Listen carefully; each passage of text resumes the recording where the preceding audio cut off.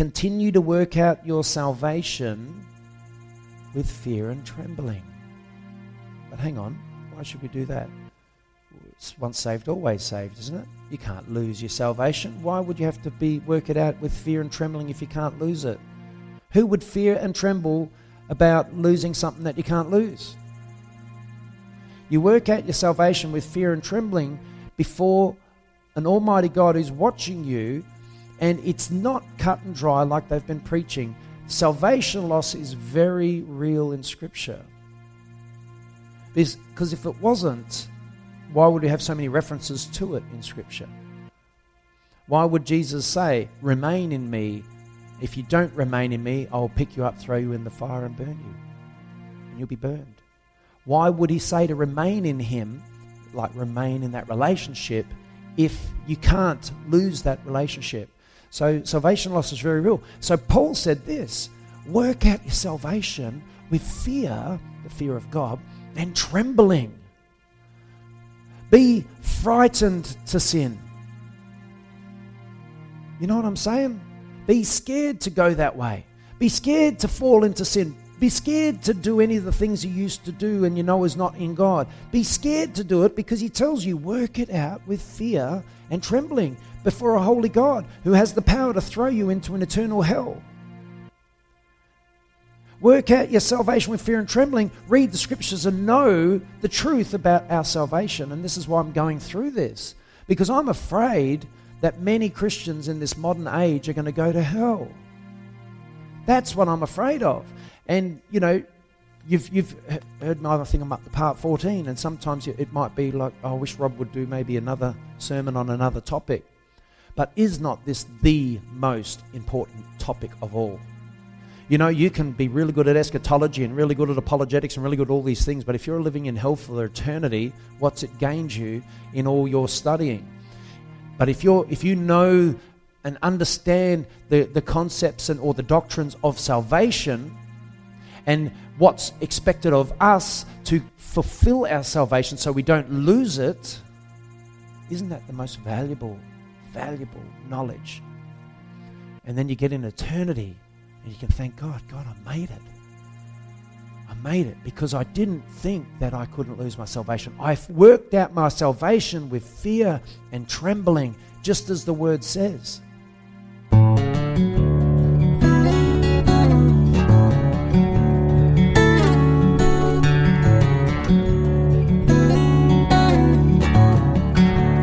Who's been enjoying the New Testament survey?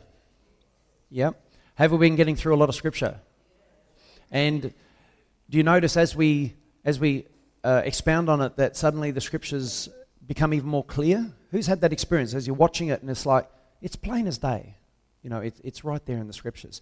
And that's what I want to bring it to you today is I want to keep going with this because we're getting through so much Scripture in doing it. You know, we're surveying the entire New Testament and seeing the New Testament in a light that hasn't been revealed this way by a lot of ministers around the world, and I think it's really, really important. In my research for this, I was blown away by just how much Scripture pertains to this topic. It's like it's nearly this constant theme of the New Testament. You know, every chapter of every book just about has something to say on this topic. It seems like that it was the emphasis of the early apostles.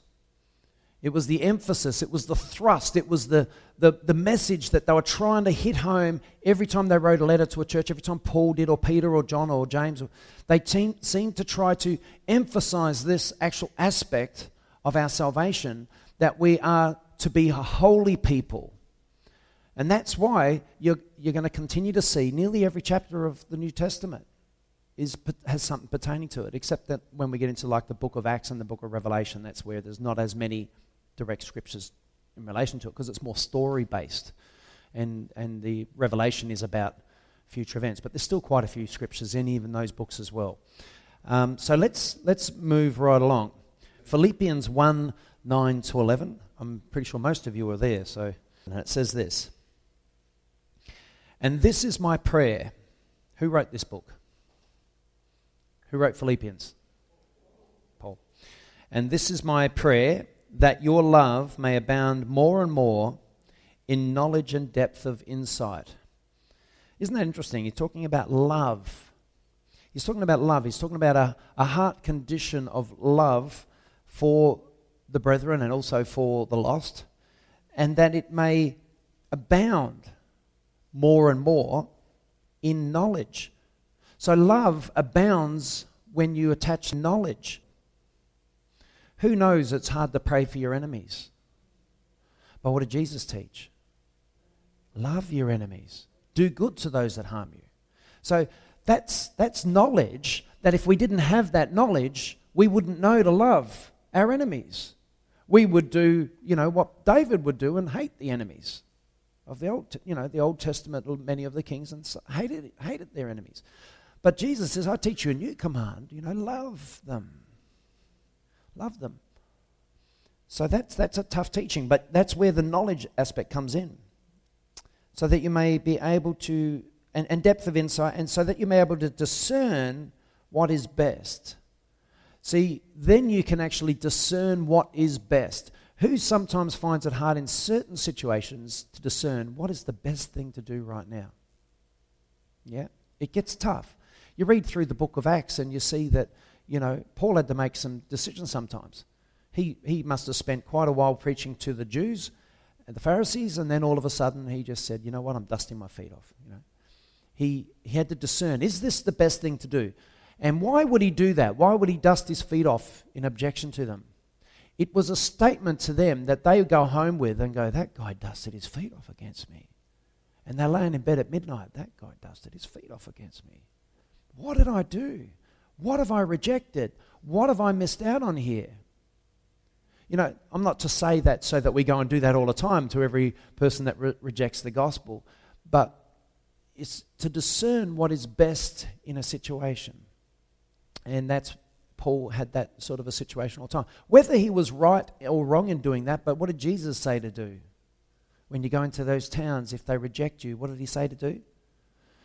Dust your feet off in objection to that town. So it was Jesus commanded them, this is what you should do. Why? Because hopefully the conviction that comes upon that town will bring them to repentance in response to it. Amen? So that you may be able to discern what is best and may be pure and blameless. Get this, so that we may be pure. Put your hand up if you're pure. Are we pure in Christ? Amen. What do we go and do though? We mess ourselves up. But we must be pure. So one day I'm going to ask you guys, put your hand up if you're pure, and nearly every hand's going to go up. But what does your heart tell you? What does the Spirit say to you? Don't put your hand up because you're not there yet.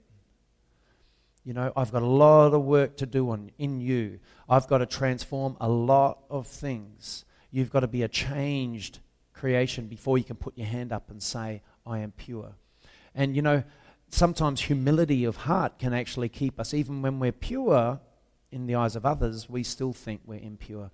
And in a way, that's God's working in you, showing you that you've still got more you can do. There's still further to go. Who remembers the sermon where I spoke about coming into the light? And as you come into the light, before you come into the light, you've got this white garment and you look at it and you go, gee, this is a beautiful, clean garment. You go into a certain intensity of light and you look at your garment and it's got stains in it. And you go, gee, where were they? I didn't see them in that light. So you wash it, get it nice and clean in that light, and then you go into a more pure light and you look at your garment. There's stains. And that's sort of, in a sense, an analogy of coming into the light of Christ. The closer you get to him, the more he's going to reveal stains in your life, sin in your life, things that you'd never considered. So as we come out of darkness, we have to keep washing ourselves, because with every bit of light, if the intensity of light intensifies as we get closer to Christ, and with every level of intensity, God deals with more things in us. Does that make sense? Yeah. So 1:9-11. So I'll go back to 10. So that you may be able to discern what is best and may be pure and blameless. We must become blameless. If you are in repentance, you are blameless, despite what you've done. If you've repented and turned and are living in him, you are blameless, despite what you've done. But if the things that you did which were really evil, if you continue to do them and just keep using repentance as a sorry God, but I'm going to do it again tomorrow night, and then sorry God, I'm going to do it again tomorrow night, and you just sort of like, it's like, a mafia boss going to confession. Sorry that I killed 10 guys this week. Next week. Sorry, I only killed 5 this week, but still I'm sorry. Next week. Sorry, I only killed 3 this week, so I'm doing better. Who's seen The Godfather and they've got those confessions? It's craziness. And you just got to wonder, is this taken a bit from the truth? So, filled with the fruit of righteousness. See, that's what we must be filled with. The fruit of righteousness that comes through Jesus Christ to the glory and praise of God. You've got to be filled with righteousness to the glory and praise of God. Not so that you can say, look how holy I am. It's so that you can give glory to God, so that God will receive all your glory. Because if someone says, wow, I don't meet many people as honest and as much integrity as you, you'll say, well, if any of that you see, that's God. That's God worked in me. Amen. Who can understand that? And that should be our confession. You shouldn't be saying, oh, thank you, I'm pretty good, aren't I? You should be, any good you see, that's God. That's God worked out in me. And I'm glad you can see something working out, God working out in me in some way. But just give him glory, because that's what it's for.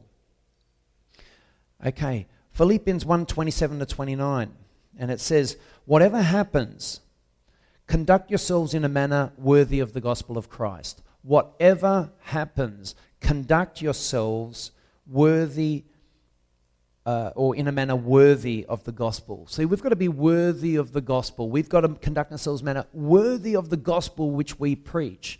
And we've got to live a life worthy of the gospel. We don't want to get to heaven and Jesus says, you were never living a life worthy of the gospel because you always did wrong and you didn't acknowledge it and you just kept right along living like that. We've got to live lives worthy of the gospel. That's what it says. So I'm just reiterating what it's saying here. In a manner worthy of the gospel. Then whenever I come and see you or only hear about you in my absence, I will know that you stand firm in one spirit. That you're standing firm in one spirit. One spirit meaning in the spirit of unity in the church. Standing firm in the faith, standing firm in holiness and righteousness, without being frightened in any way by those who oppose you. So we're not to be afraid of those that oppose us. This is a sign to them that they will be destroyed, but that you will be saved, and that by God. For it has been granted to you on behalf of Christ. Listen to this. This is what's been granted to us. Read these words, everyone. I want you to see it. It has been granted to you on behalf of Christ, not only to believe on him, but also to suffer for him. You know, anyone who suffers for Christ is done with sin. You know it says that in Scripture. So it's been granted to us to suffer. Now, whatever context that comes in, whatever context that is, that it's been granted. You know when you go to a king and you ask him for a certain favor, and yes, I grant you that favor. Well, that's what's been granted to us. Thank you, Jesus. You're allowed to suffer for me, and I'll make sure throughout your life you will. So what does that tell us about our faith? Is Christianity all about just living this wonderful, wonderful, wonderful life and having an easy life and nothing ever going wrong? Is that Christianity? It's been granted to us to suffer for him, for his name's sake. Did the 12 apostles suffer? Was it an easy road for them? It was tough. They all but one died, a torturous death. So it was granted to them to suffer. And there's this common thing today that in the West that, well, that was then and this is now, and now we're the chosen ones and we don't have to suffer for Christ and God doesn't call us to martyrdom in this age and all this sort of stuff. But are we reinterpreting Scripture by saying that? Are we trying to say that this no longer relates to us? But it is. We've been granted to suffer. So if you're suffering in any form, know that it's been granted to you. And it's for your strengthening, it's for your building, it's for your growth. It's so that Jesus can work in you at a level that he couldn't work in if you weren't going through that. If he can lift you out of it, if he can give you the power to get above it and overcome it, you're going to be a far better person than if you never went through it. That's what it's for. You're going to grow as a Christian. I remember hearing a man of God. He says, everything, any good thing that's happened in my life in the sense of development and growth of character has always come about through suffering. It never came about through the good times in life. Are good times easy? They are, aren't they? You know, going to the beach, laying down in the sun, you know, having a swim, you know, just taking it easy, going to nice restaurants, laughing, having a good... What do you learn from that? You learn how to have a good time. That's about it. But what about when you suffer and you go through some trial? And if you learn from that trial and develop and grow from that trial, you come out of it a stronger, better, more powerful Christian. And then you have a testimony on your lips. And you can say what Jesus has done for me. This is what he's done for me. He's enabled me to go through the hardest of times. And I've come out and, you know, I'm better. I'm better for it. I can handle that. And it was only because of God. I realize what it's like to be carried by God. I know now what it's like when God lifts you up and carries you through that time. As you depend on him, as you devote more time in prayer to him, as you read the scriptures more, as you lay your life down before him more. Amen. Now let's keep on going.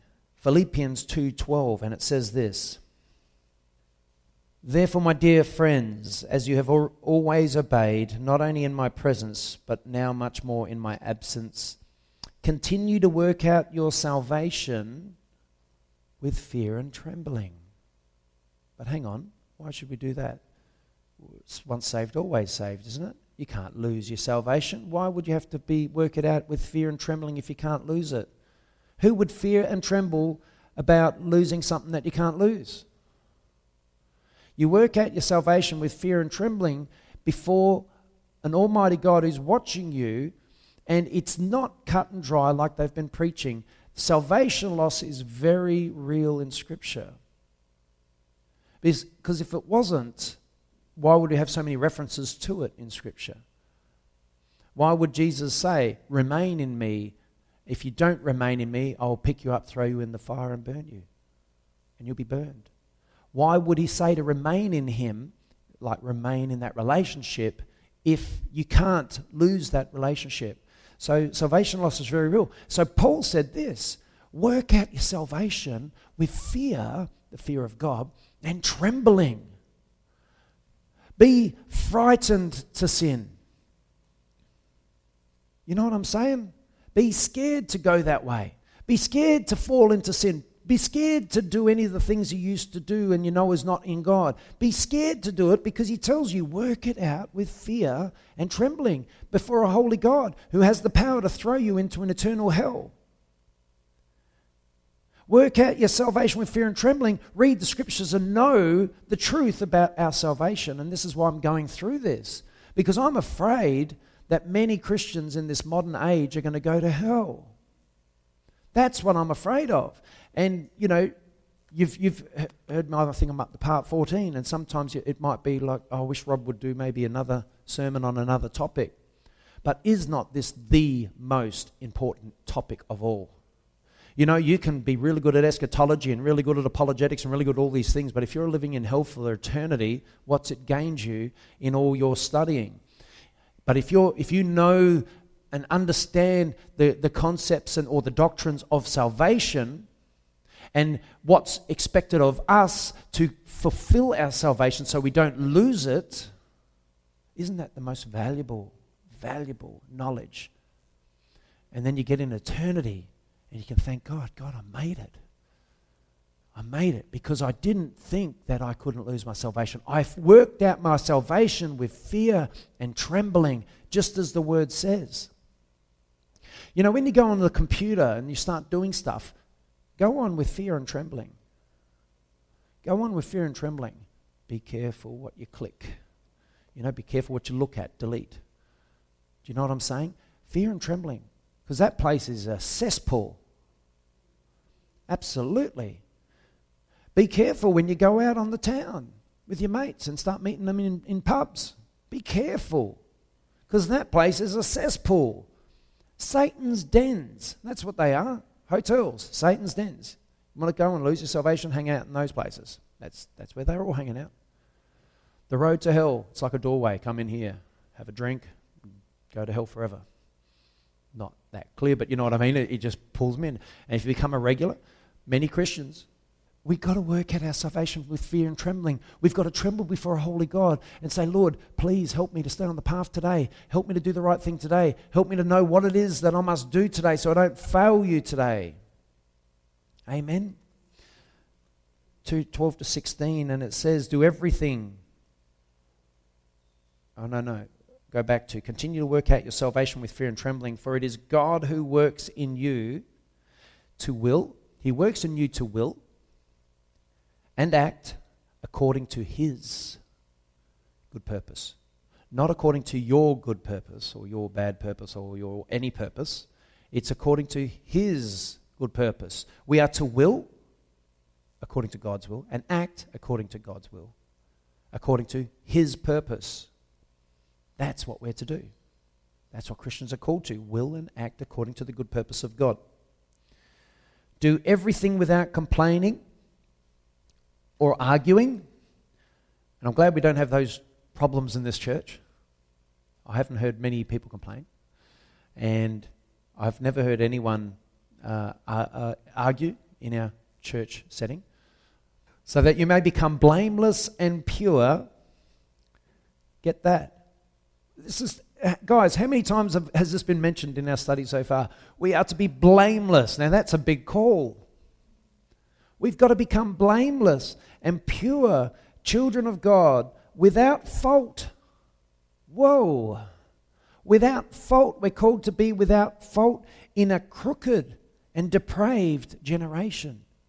So it doesn't matter how crooked and depraved it is. It was crooked and depraved then. You're now in a crooked and depraved generation, and this generation will pull you down if you allow it. We've got to become pure and blameless in a crooked generation in which you should shine like stars in the universe. That's what we're called to do, to shine like stars. It's like you've got to decide, this is what I want to be. I want to shine like a star in this crooked and perverse generation. I want to be holy, pure, blameless. I'm going to live for that.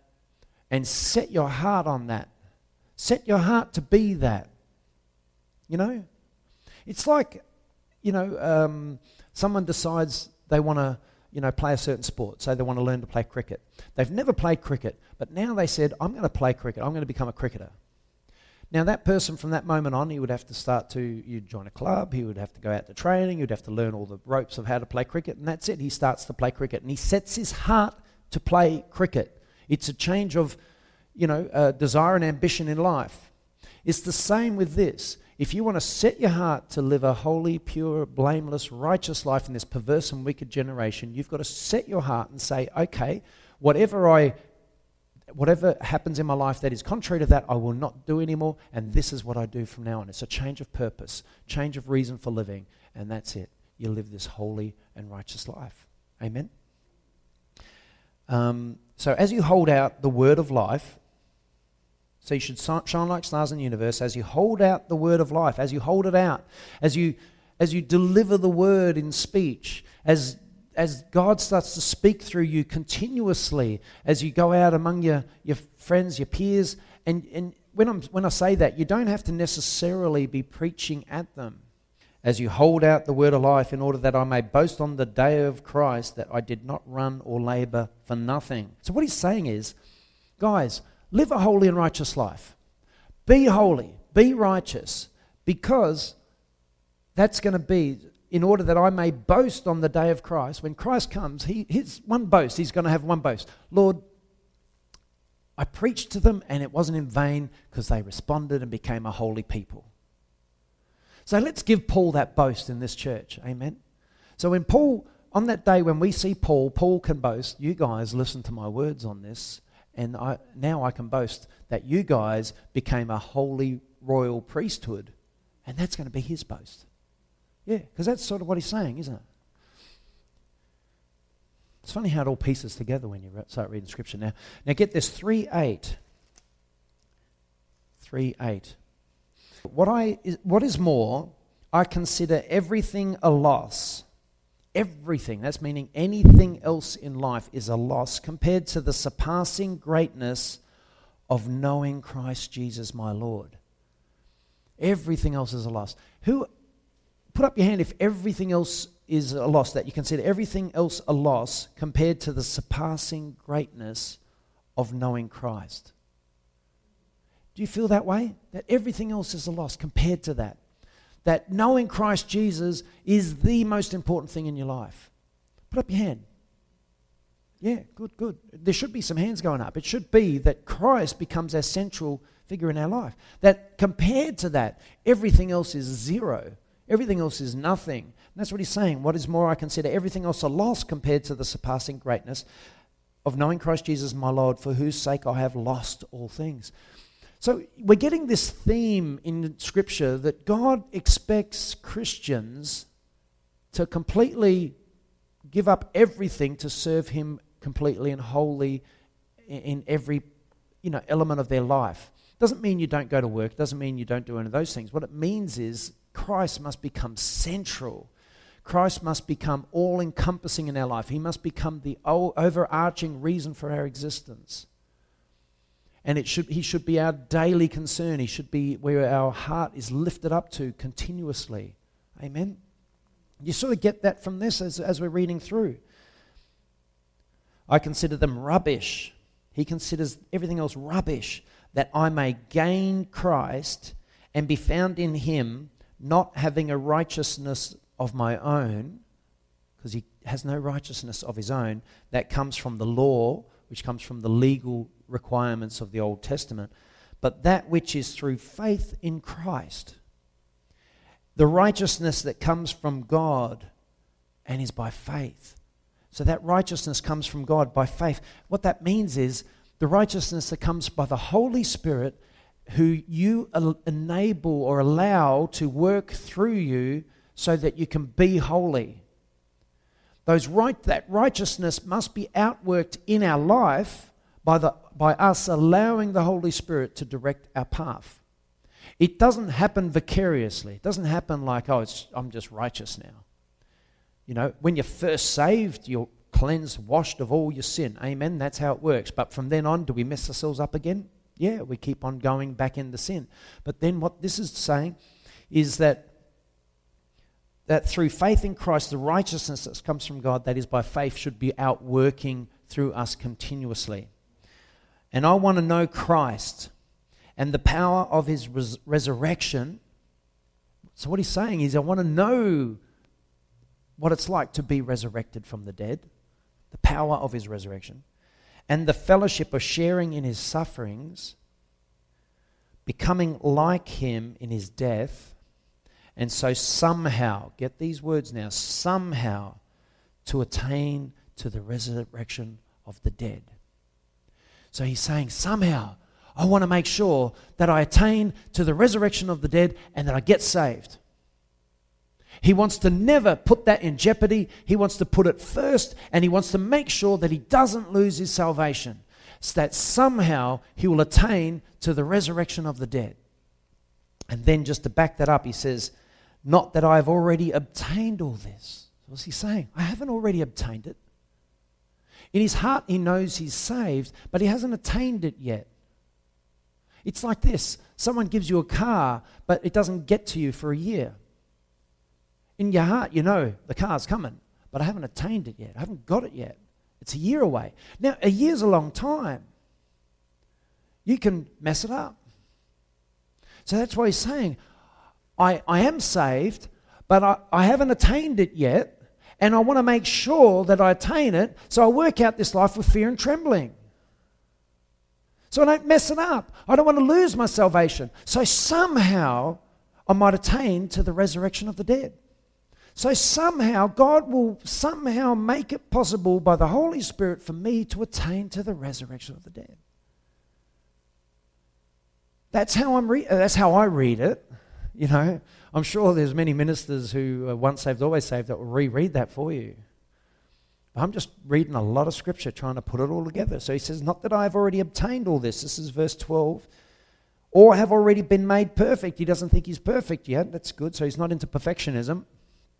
All right? We're not to be thinking we are perfect. We are to live a holy and righteous life. If it be possible, we can live a perfect life, but to the best we can do is have a heart of repentance, so that when we fail, we repent, we get right with God, we come back, and we do everything in our power not to mess up again. So, not that I've already obtained all this or already been made perfect, but I press on.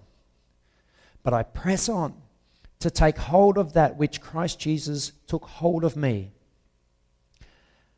So he presses on. He pushes on. He perseveres. He says, I'm not going to give up. I'm going to hold on. I'm going to hold on. I'm going to work with complete devotion to him. I'm going to stay fixed and steadfast in my repentance. I'm going to resist the sin nature. I'm going to resist the devil. I'm going to live a holy, righteous life. And then he says this, brothers, I do not consider myself yet to have taken hold of it. But one thing I do, forgetting what is behind and straining towards what is ahead. He's using these words like straining. Who knows what straining feels like?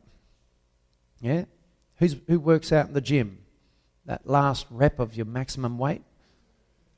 You know what I mean? It's straining, you know.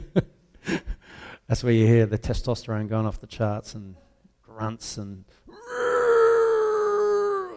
Remember that, Anthony? Well, we used to have a club together, and there was a lot of straining going on in those days. Remember that, Lou? So he's talking about a Christian life that he's leading, and he's talking about straining towards what is ahead. He's wrestling. He's fighting with this. He's giving everything to it. I do not consider myself yet to take hold of it, but one thing I do, forgetting what is behind and straining towards what is ahead, I press on towards the goal to win the prize for which God has called me heavenwards. For which God has called me heavenwards in Christ Jesus. Pressing on towards the goal to win the prize. Pressing on. That's what it's all about.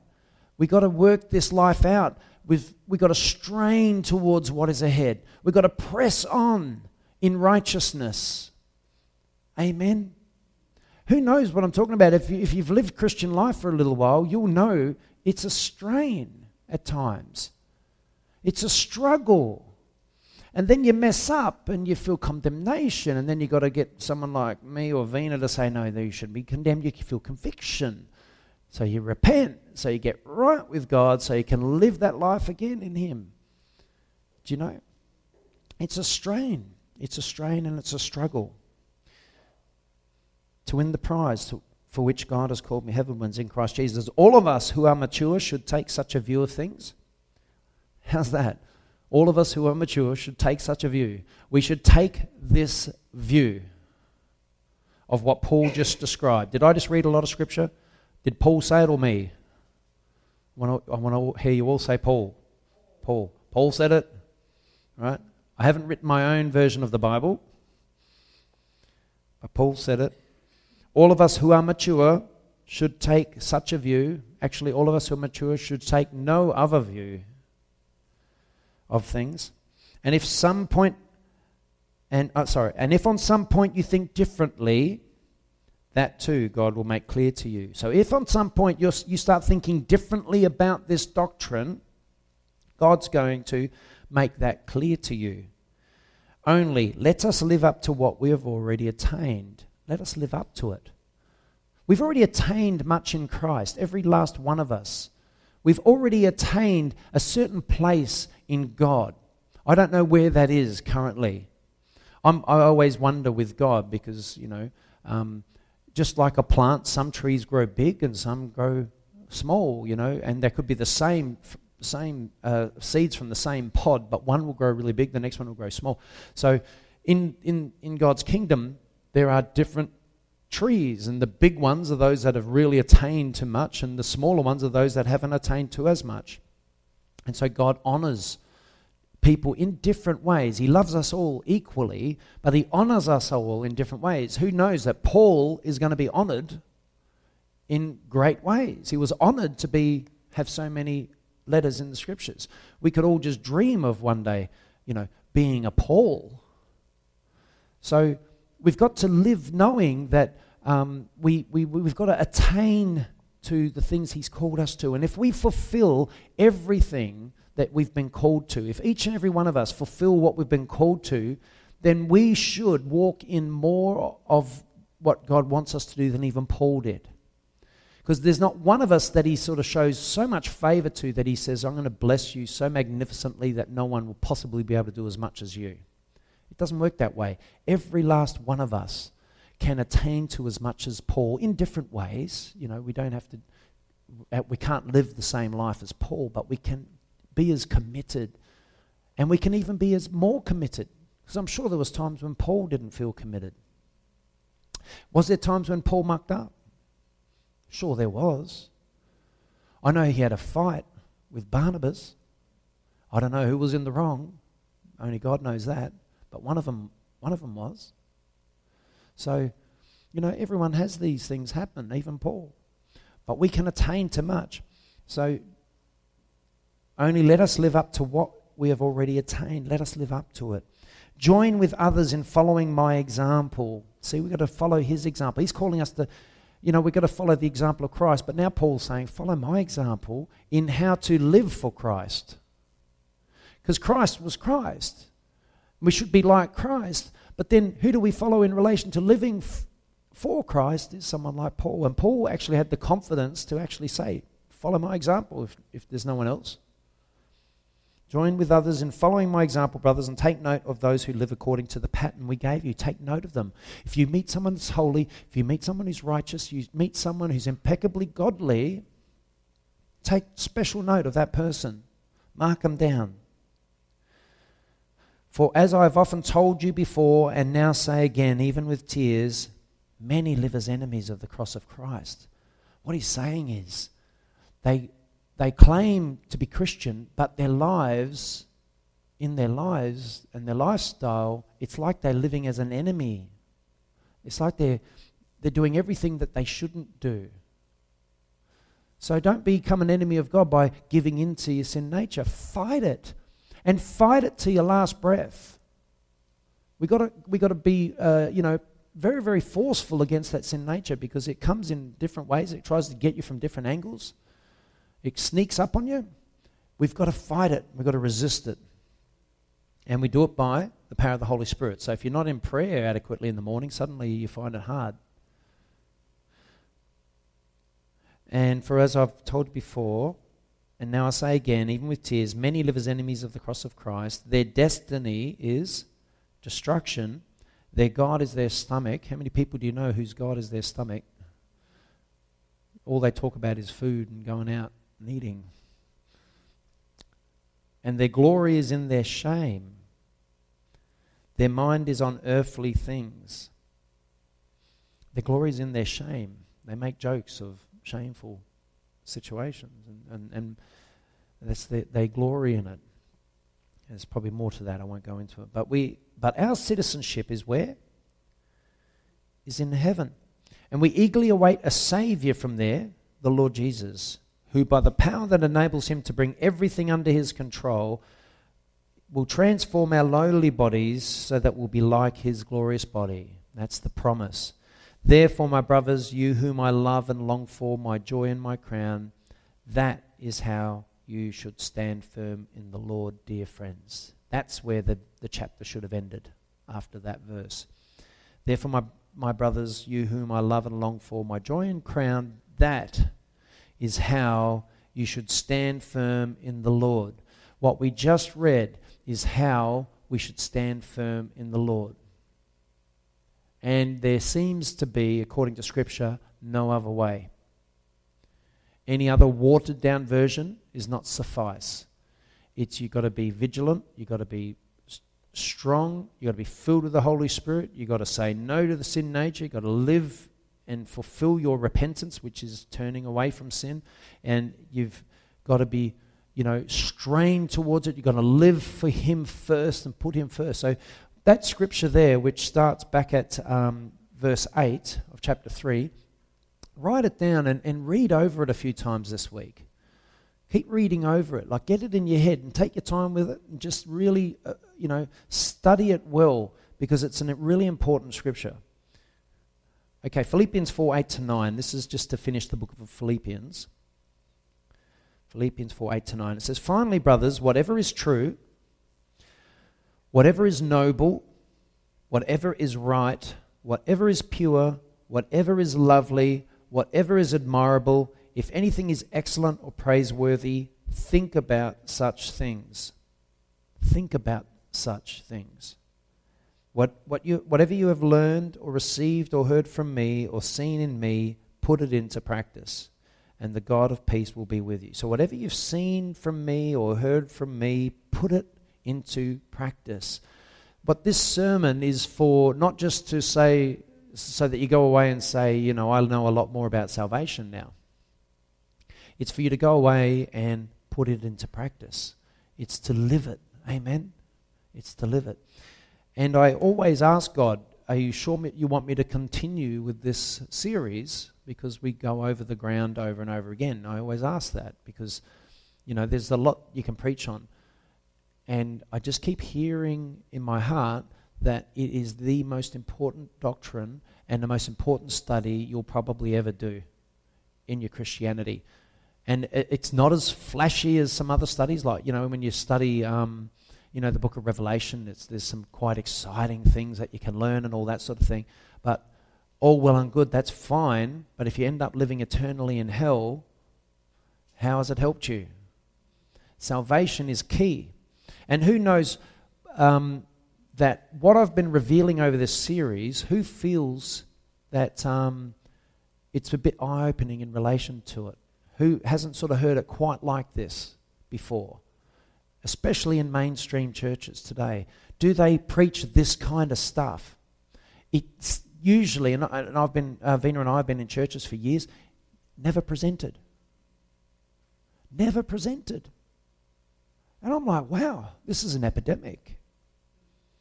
And that's why, in many respects, like some of you you've only been under my teaching, so you haven't really heard much else, so you know this now, right? But you'd be absolutely shocked if you went into some churches. And I've heard people that, like, they contact me from America all the time, and they say, we tune into you every week, and soon, and even other states of Australia too, we've got quite a few people following our ministry. They say, we tune into you all the time because we can't find a single church anywhere that preaches this. So they tune in weekly. Every time a sermon goes up, there's always, we don't get huge amounts of hits. We get 100 or 200 hits on a sermon video, but they're always really rapid. Like, they're always, we go straight up to 100 and then it sort of peters out. And it's like the same people jump on as soon as the sermon's uploaded. They jump on and watch it. And they're all, not all of them, but those that contact me are saying to me, we don't hear this anywhere. So I've been feeling really pressed that I've got to keep going with it. Because if not for your own benefit, because one day when, temptation can seize you and things can go wrong in your life and you can start questioning a whole bunch of things, hopefully you've had enough solid grounding in this to have maybe undone some of the incorrect teaching in relation to it and established you in it so that you can stand firm in those times. Because that's what a lot of this does. What I'm having to do with it is undo some teaching that you may have all been sitting under. I know Vina and I had to undo a lot. And as I'm reading it, as I was discovering it, as I was studying this, I was like, I can't believe this is in the scriptures. So frequent. I knew it wasn't once saved, always saved. I always knew that. But I never quite comprehended how vast it is in scripture. How constantly it repeats itself. How it keeps coming back. Salvation and holiness always linked. Righteousness by the Spirit working in you. It works out through you, and you receive salvation not because of your own righteousness, but because of God's righteousness working in you and through you. And the evidence, that's the fruit of the Spirit. You'll know them by their fruit. The fruit of the Spirit is a righteous, holy life lived in Him. That's the fruit. And so their only defense to these people, they'll say, well, now you're preaching.